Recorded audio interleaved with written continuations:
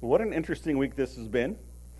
Following months of hyperbolic, exaggerated, breathless claims about waves of voter rebellion and electoral upheaval, and how this may well be the end of democracy as we know it, we woke up Wednesday morning to find that nothing had really changed. And our country is still pretty evenly divided on a whole range of issues. And we are right to be concerned and engaged in our political fortunes. We are living on this planet, after all. We are citizens of this country. And administrations and policies have a very real impact on our lives and livelihoods. But our frustrations with our political processes and our occasional joy even in the political processes should rightfully be constrained when viewed in light of the eternal administration that is to come. At least from a believer's perspective. We pay attention to what's happening here, but we're looking forward to what's there. In short, it occurred to me, even the best men or the best women, if the best were to ever somehow get elected, I'm not sure what that would look like, but even if the best people got elected, while they can take steps to make our lives somewhat better, they can't solve the problems of the heart. They can't provide the antidote for evil. They can't force or enforce righteousness. So we live as good citizens here with the system that we've got, and we keep our eyes fixed there with a living hope of what is to come. And that's one of, if not the big idea in 1 Peter. We are called to live lives of meaning and purpose to prepare us for the life to come. Last week, Randy gave us the 411, all the info we need to prepare us for a look at 1 Peter. And so we now know that Peter actually wrote 1 Peter. I mean, it says it, but people have questioned it over the years. But we know that Peter wrote it, and he wrote this letter to the elect, to the believers, to the first century Christ followers, to those God has chosen. And then he referred to those elect as exiles of the dispersion.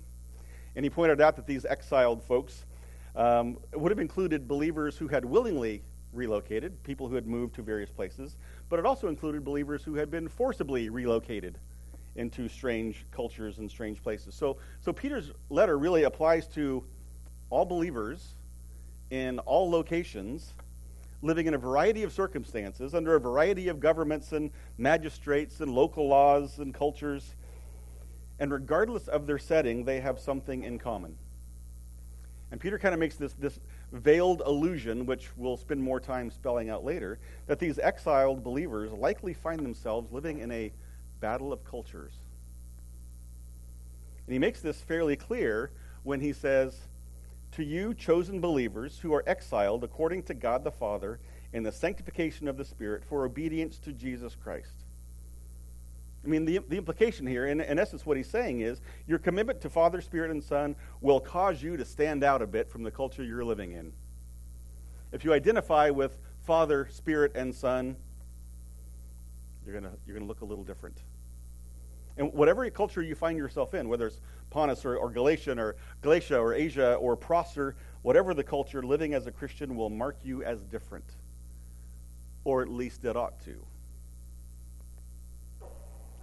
So the greeting he gives to these exiles, living and struggling amidst their various cultural circumstances, Peter says, may grace and peace be multiplied to you. Now, grace is sometimes translated as favor, as in receiving the Lord's favor. And the word for peace, Randy pointed out, this is the New Testament version of the Old Testament word shalom, which is peace, but it's grander in scale. It's a general well-being. It's not just, may you have a sense of calm in this moment. Peter's writing with this bigger sense of peace. So his greeting to these exiled believers is a request or a prayer even for the exiles to know the Lord's favor and to have a general sense of spiritual well-being wherever they find themselves. It's almost as though Peter knew that in order for us, the elect exiles, to live reasonably happy, well-adjusted, Christ-following lives, swimming against the current of our local culture, we're going to need a healthy dose of the Lord's grace and peace. And then may it continue to be multiplied to us. That's how he opens the letter. And then he begins to build his argument for exactly how exiles are called to live in these various cultures. What makes us different? And so he gets to from this greeting, he gets to the body of the letter, starts getting into the main point. So let's pick it up in verse 3. Blessed be the God and Father of our Lord Jesus Christ. According to his great mercy, he's caused us to be born again to a living hope through the resurrection of Jesus Christ from the dead, to an inheritance that is imperishable, undefiled, and unfading, kept in heaven for you, who by God's power are being guarded through faith for a salvation ready to be revealed in the last time. These couple of verses are loaded with stuff. So we're going to break it down just a little bit. Peter gets into the letter proper here. We're past the greeting. Now he's into the letter with this, really was kind of a stirring declarative statement. Blessed be the God and Father of our Lord Jesus Christ! Exclamation point. We would probably, because, we're lazy that way, we'd boil it down even more and say, praise God! It's almost like this is an ecstatic utterance to open the letter. He seems pretty excited. Blessed be the God and Father of our Lord Jesus Christ! Exclamation point. And then he tells us why he's so excited. Why we should be excited. Peter lists a number of reasons for us to bless our God and Father. We should praise God because, he caused us to be born again. He's given us a living hope. He's provided for us an inheritance that will not perish or fade. And he's guarding this inheritance for us. He's keeping it safe for us. It'll be ready when we are. Yeah, those colors are dark too, aren't they?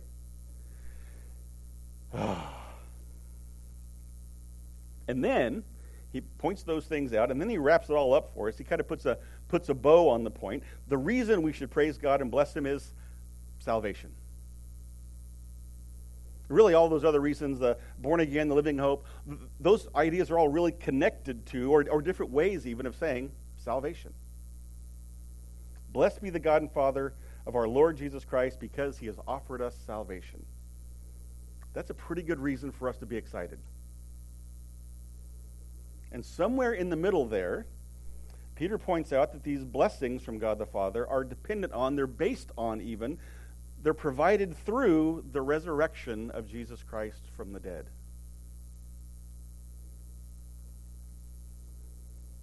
That's kind of the central idea in this passage of text here.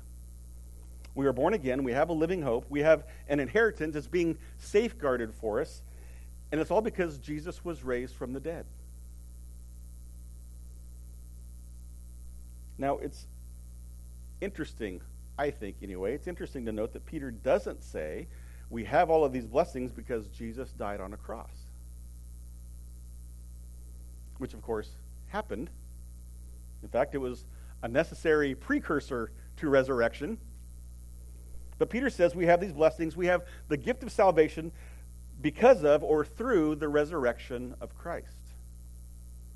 Now, Peter's not discounting the cross. He's not a cross denier. I mean, Peter had pretty good first-hand evidence that it really happened. And Peter will go on in later chapters to talk about the benefits and blessings associated with the cross. But here, it's almost like he's making this kind of apologetic kind of argument. He goes on to tell us how we are to live as elect exiles. He briefly, in very few words, tells us why we ought to live as Christ followers. It's because of the resurrection of Jesus. And then Peter kind of ends that argumentation right there. Through the resurrection of Jesus Christ from the dead.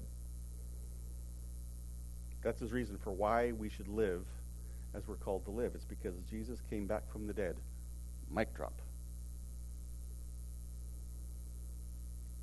And that really kind of struck me. So as I was thinking through this, I'm going to tease this out just a little bit more, but Jesus, when he was alive, could have made any number of promises. He could have made any number of promises to any number of people prior to his death. And we just came through an election cycle, so we have some idea of what that might look like. Right? He could have promised all this stuff. He could have been the greatest teacher ever, incorporating all kinds of parables and analogies and interesting stories and folksy tales designed to tickle the ears of his constituents. He could have made outlandish claims, things like, I'll rebuild this temple in 3 days. He could have said all of that stuff and done all of those things and caused really a cultural stir and then died on a cross, never to be heard from again.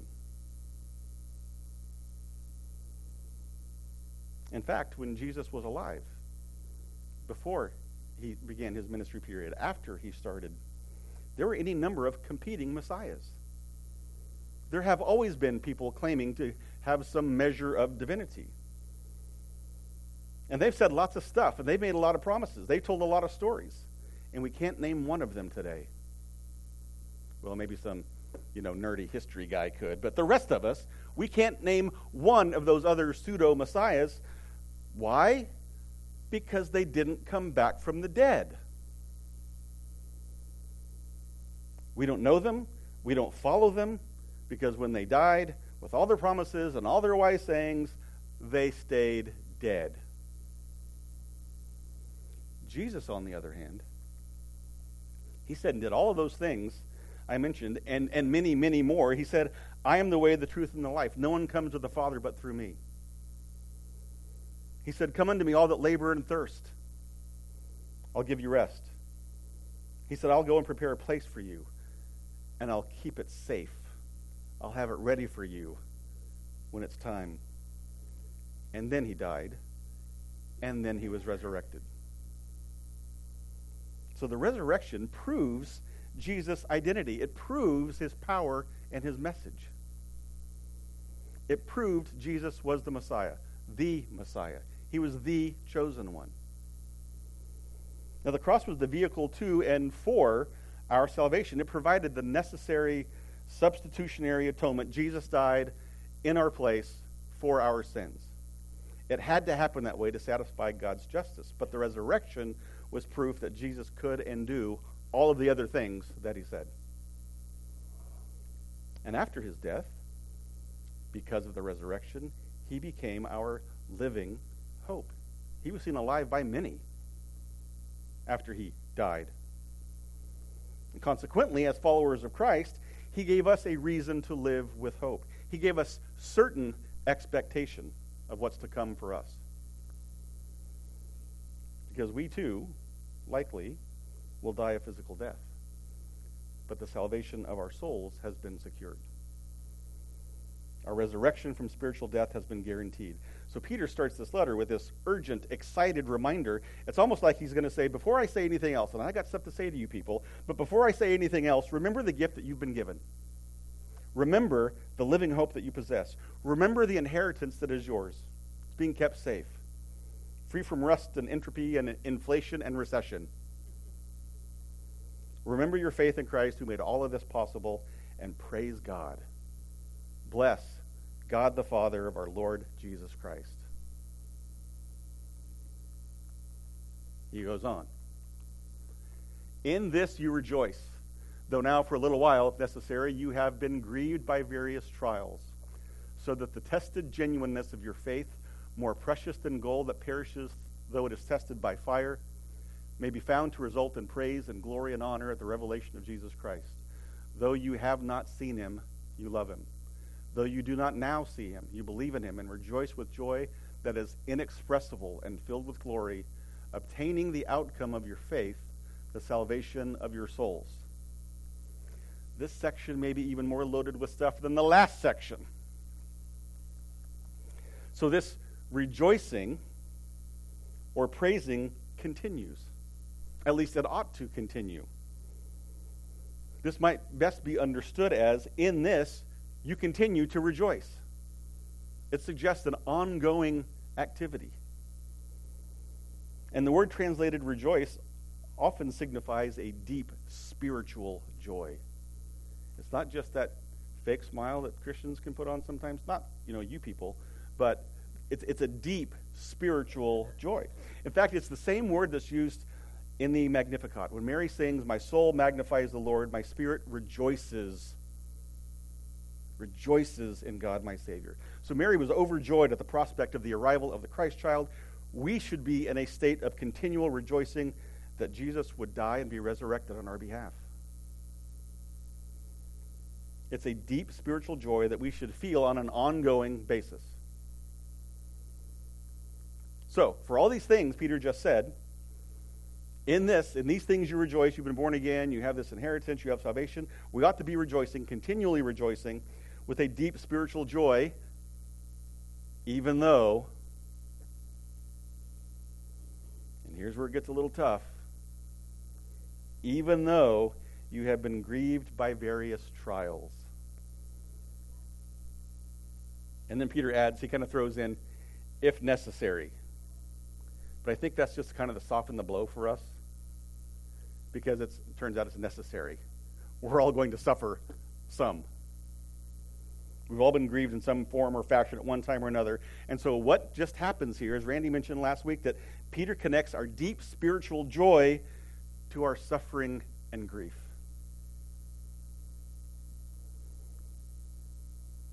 There's a linkage here. They are not, as we like to believe, mutually exclusive. Even though for now you may be grieved by various trials, continue to rejoice. Now, grieved can also be translated as sorrowful. It's the idea of a soulful heaviness. So the reference to grief here is not just, a slight annoyance with the rigors of life. It's not an inconvenience or a pet peeve. Peter's referring to something that causes deep sorrow, the life can be hard kind of stuff. But he's already given us the antidote. The counter to deep sorrow is deep joy. Rejoicing in the God who is merciful towards us and causes us to be born again. Real joy, Peter's saying, real joy has the ability to mitigate deep sorrow. Not erase it. Make it manageable. Make it tolerable. It gives us something to look forward to.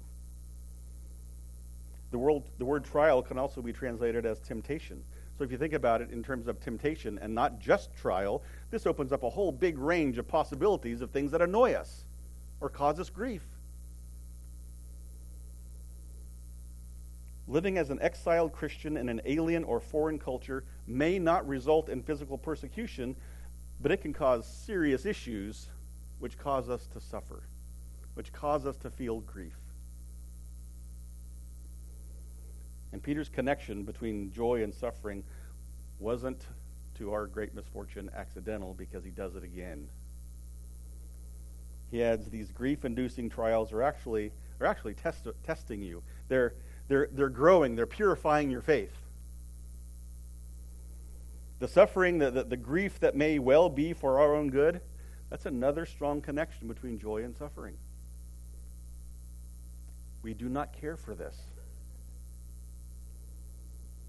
Now, just on a number basis in this letter, I found this kind of interesting. Peter uses some form of the word joy, rejoices, something along those lines, 5 times. He uses hope 4 times. He uses some form of the word suffer 13 times. He's telling us that living the life of an elect exile is not going to be easy. But it will be manageable, enjoyable at times, and can always be joyful on a deep soul level. Now, this seems to me, just these few verses right here, this should be another bullet into what should be the corpse of the prosperity gospel. Right? This is kind of the anti-prosperity gospel. We cannot speak our perfect health into existence. Anybody tried that? We cannot name and claim our $1 million inheritance because we think we got, 3 crosses on the heavenly slot machine. We should not expect a stress-free and problem-free existence because Jesus loves us and wants us to be happy. He does love us. He does want us to be happy. He just told us we ought to be constantly rejoicing, but with an emphasis on the hope that we possess now, our salvation, and the greater hope that is to come for eternity. In fact, he said, I'm going to go and prepare a place for you. And then he left and went to prepare a place for us. We've got something to look forward to. Down here, in this fallen, sinful, foreign culture, we got issues. We have trials. We're still dealing with the effect of sin and the influence of the devil, but we can overcome it. Peter doesn't say that trials may be a consequence of our faith, so we might want to consider being prepared. What he seems to be saying is, we will face trials, so we better be prepared.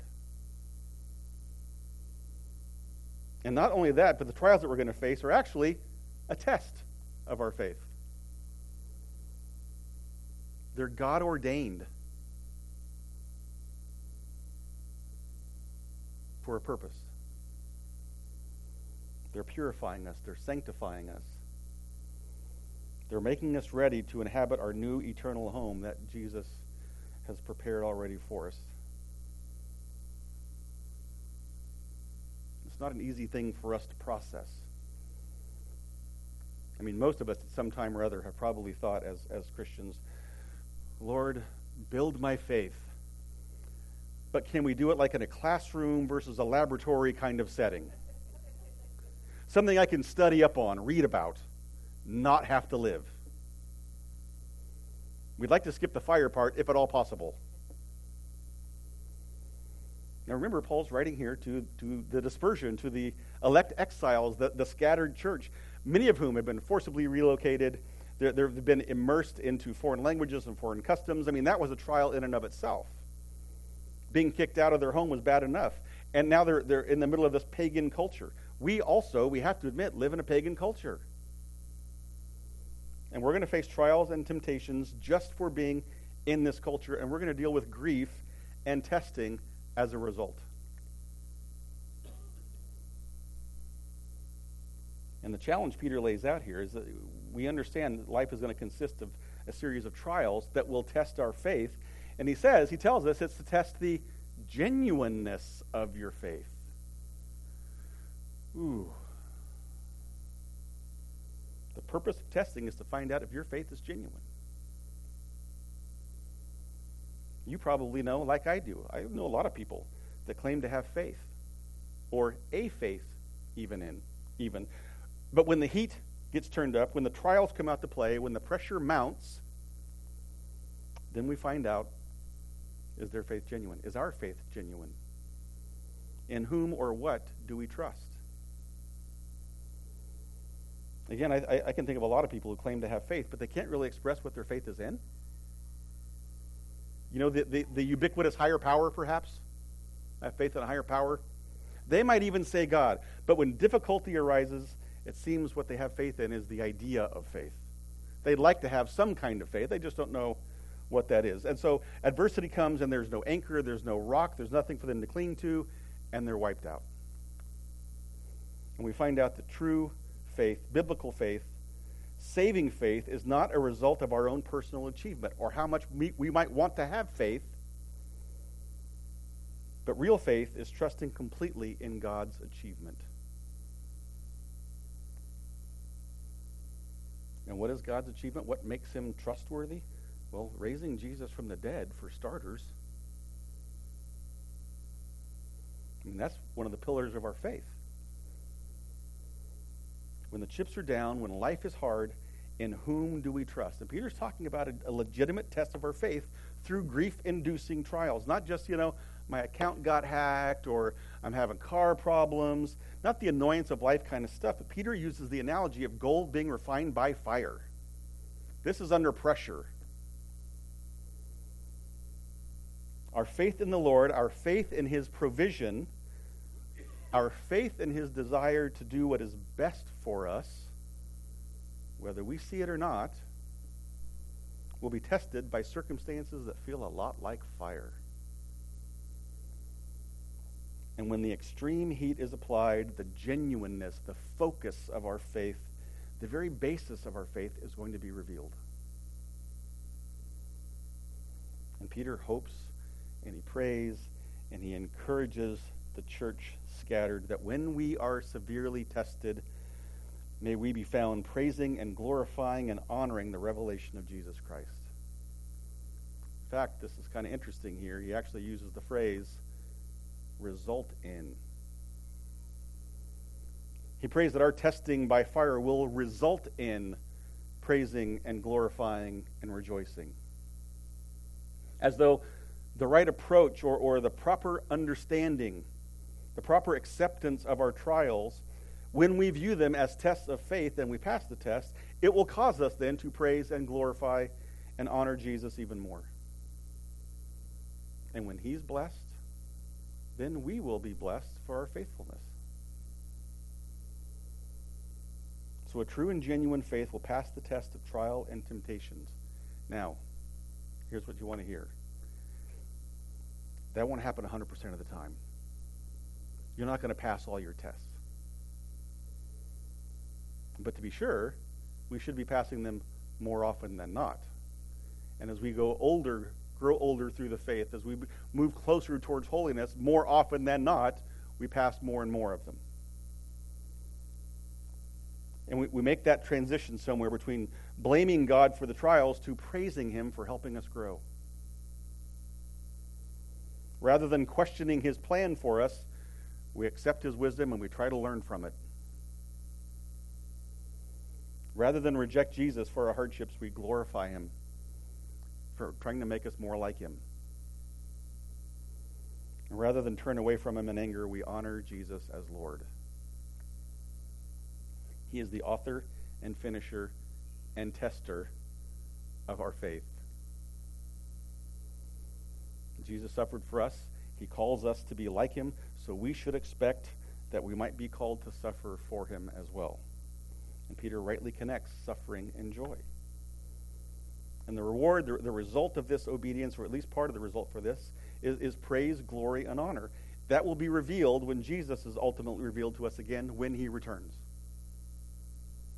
But for now, Peter says, for now we just kind of console ourselves. We find hope in the death and resurrection of Christ. We know he's gone ahead to prepare a place for us.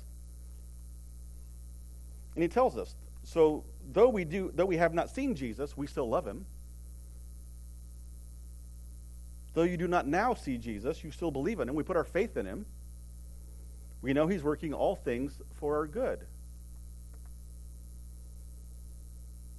And unfortunately, that all things includes trials and temptations and some grief. But it's all designed for our good. And that knowledge that God's working all things for the good of those who love him, whether it seems like it or it feels like it or whether we even understand it, it causes us to rejoice with joy that is inexpressible and filled with joy. Now, I'd be willing to wager that not one of us has done that 100% of the time throughout the course of our Christian life. Our automatic reaction in times of hard grief and stress is not, well, praise the Lord, one more test.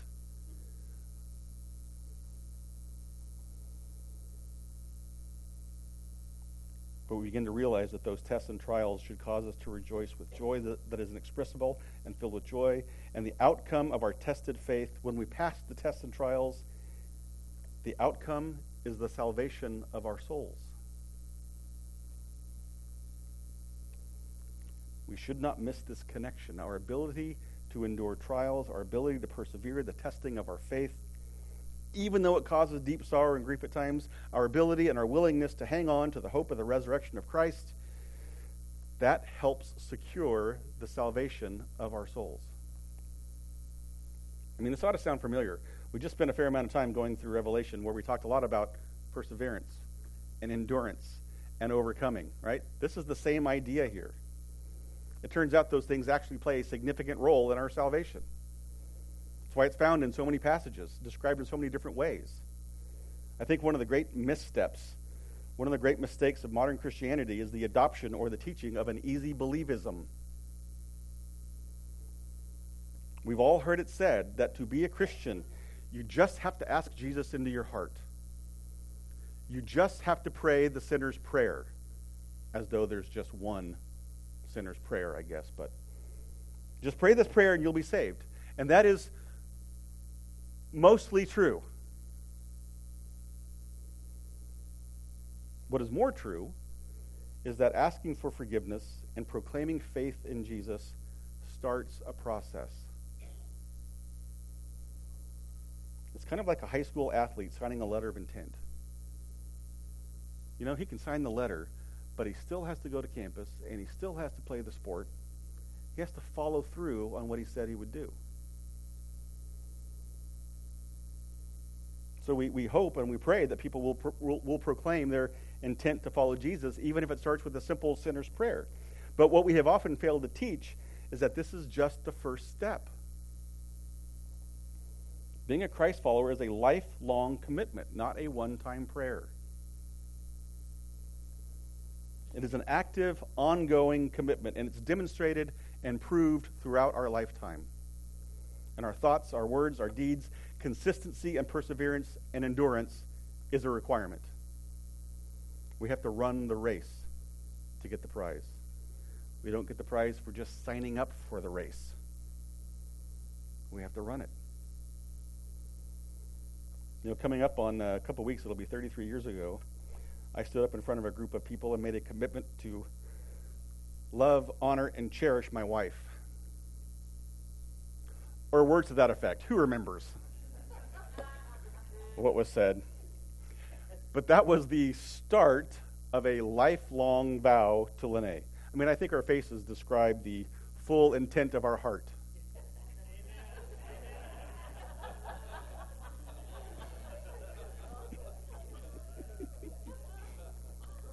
And still true to this day.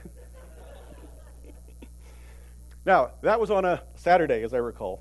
But let's say that we go through the process and we say the words, and within a week or a month or 5 years, I don't know, something, my behavior towards her began to suggest that rather than loving her, I really kind of loathed her. And rather than finding ways to honor her, I really went out of my way to dishonor her.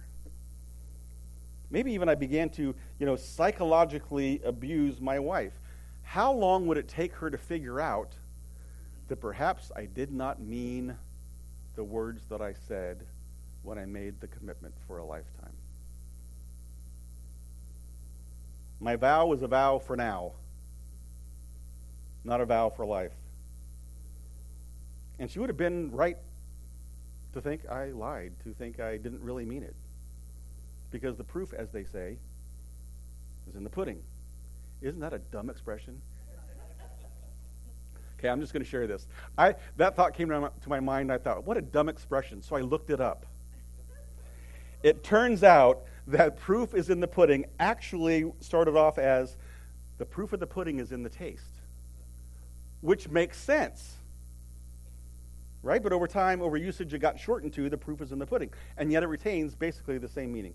So if you want to try a new pudding recipe, the only real metric to consider is how it tastes. Did it turn out properly?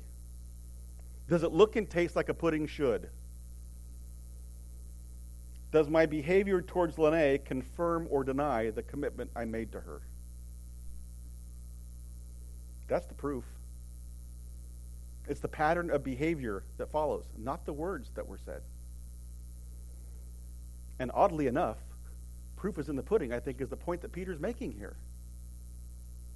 Are you living as a follower of Christ would be expected to live? If you tell people that you're a Christian, will they go, really? Tell me about that. Or would they say, yeah, figured. You have that scowl. Are you living as a follower of Christ would be expected to live? And he's writing to the exiles, right? The believers. Peter knows they're going to continue to face persecution. They're going to continue to struggle and suffer to some degree. And he's telling them, you will be grieved and tested for your faith, but it's only for a while. You have a hope that lives in you, secured by the resurrection of Jesus, that this pain and suffering is temporary, and it's actually serving a purpose to build your faith if you persevere and endure. Your perseverance will result in the salvation of your souls. Your perseverance through good times and bad is proof of your faith in a sovereign God and a resurrected Messiah. Now, I'd like to think that 33 years is pretty decent proof that Lene and I were genuine in our vow sharing, just as resurrection was proof that Jesus was divinity. He was holy. Our perseverance and our faithfulness is proof of our faith in Jesus and our increasing holiness. But it's persistence. And with that understanding, coupled with the knowledge of what lies ahead, our eternity laid out for us, that will allow us to rejoice with joy that is inexpressible, even in bad stuff. Our long obedience in the same direction will obtain for us or result in the salvation of our souls. Now, our salvation is based on grace alone, through faith alone, in Christ alone, but it is proven, it is acknowledged. We signify our acceptance and dependence on it by living a life of obedience, even when things get tough, when things get hard. Last couple verses. Concerning this salvation, the prophets who prophesied about the grace that was to be yours searched and inquired carefully, inquiring what person or time the Spirit of Christ in them was indicating when he predicted the sufferings of Christ and the subsequent glories.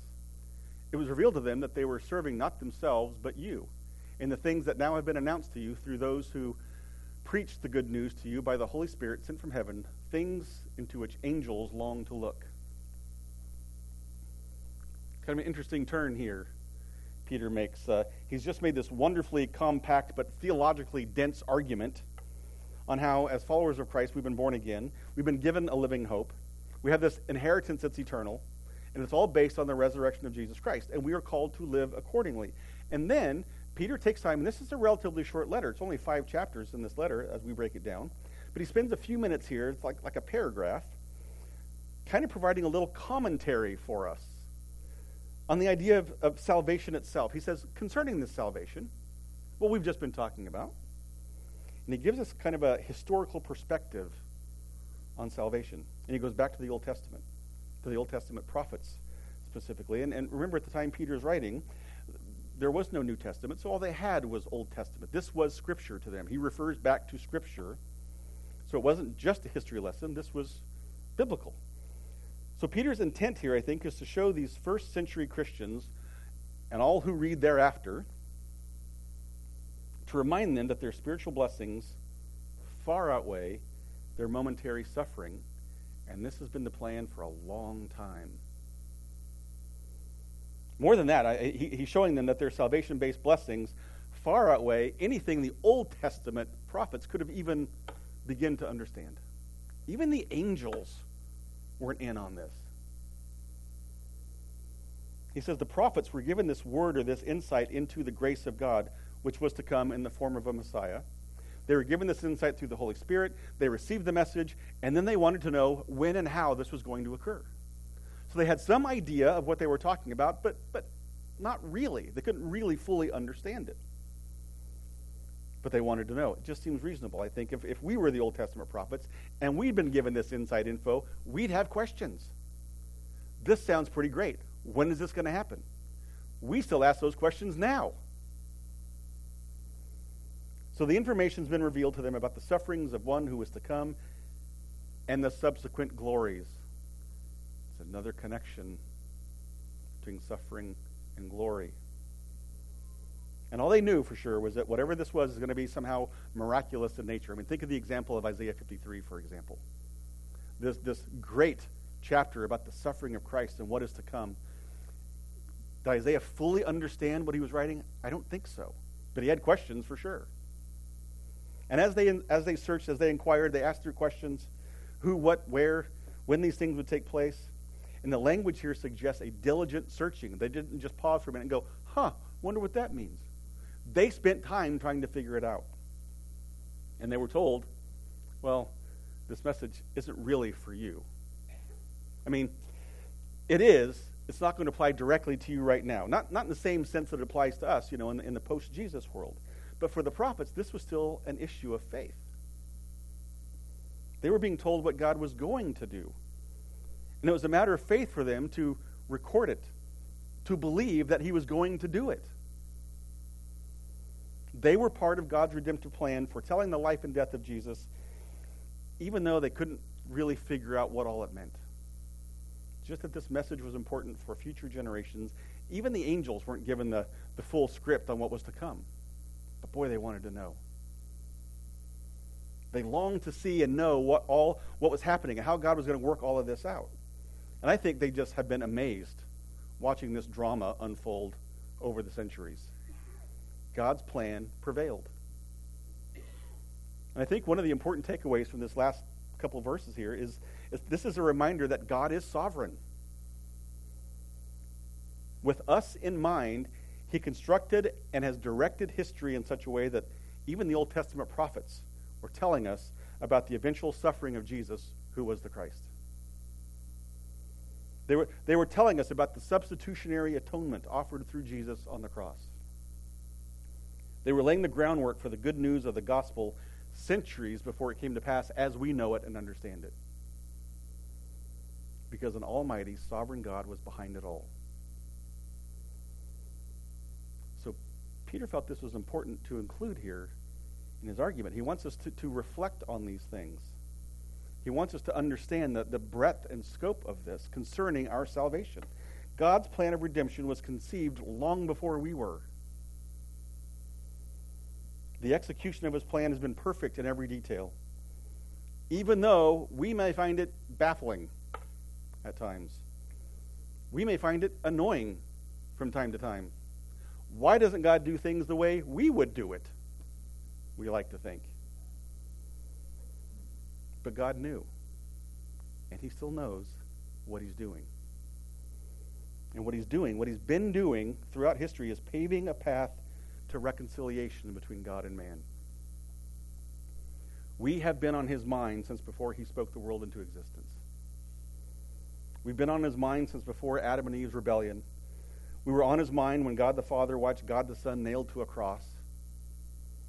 We were on his mind when the resurrection power of God the Spirit raised Jesus from the grave to offer us a living hope. Now, if God has been planning this for so long, for our sakes, can we even begin to imagine the inheritance that he has prepared for us? And if God's willing to do all of this for us, can we even begin to imagine the glory that's to be revealed when we see Jesus as he is? We can't see him now, but we can certainly look forward to the glory of that day when we see him on his throne, having done all of this for us and still rewarding us, giving us more, blessing us more. And what does he ask of us? What is our role to play in this? Well, Jesus died for us and asks us to live for him as his chosen, as his elect.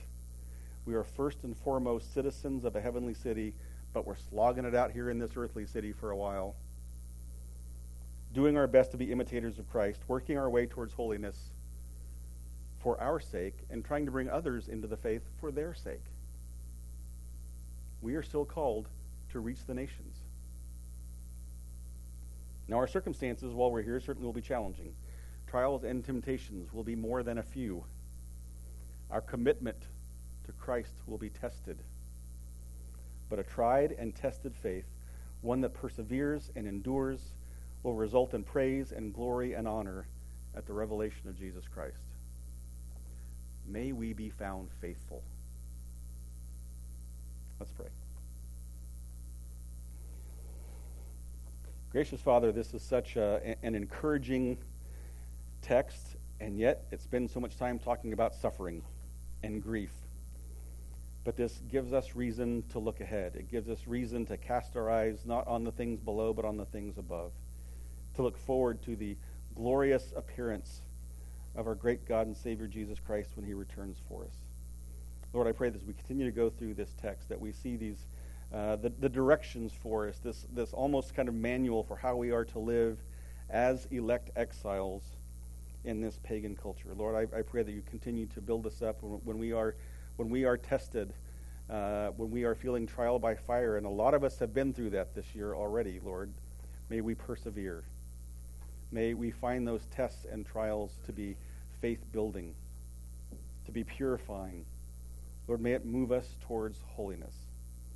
I pray that for that individually, for those of us here individuals, but I also pray for that for us as a church. That when people hear our name mentioned or hear our church mentioned, that it's a positive reaction and not a negative one or a surprised one. So Lord, continue to build us. Continue to follow us into the church, that build us into the church that you want us to be as we try to live faithfully following you. We thank you for your patience and for your love for us. In Jesus' name, amen.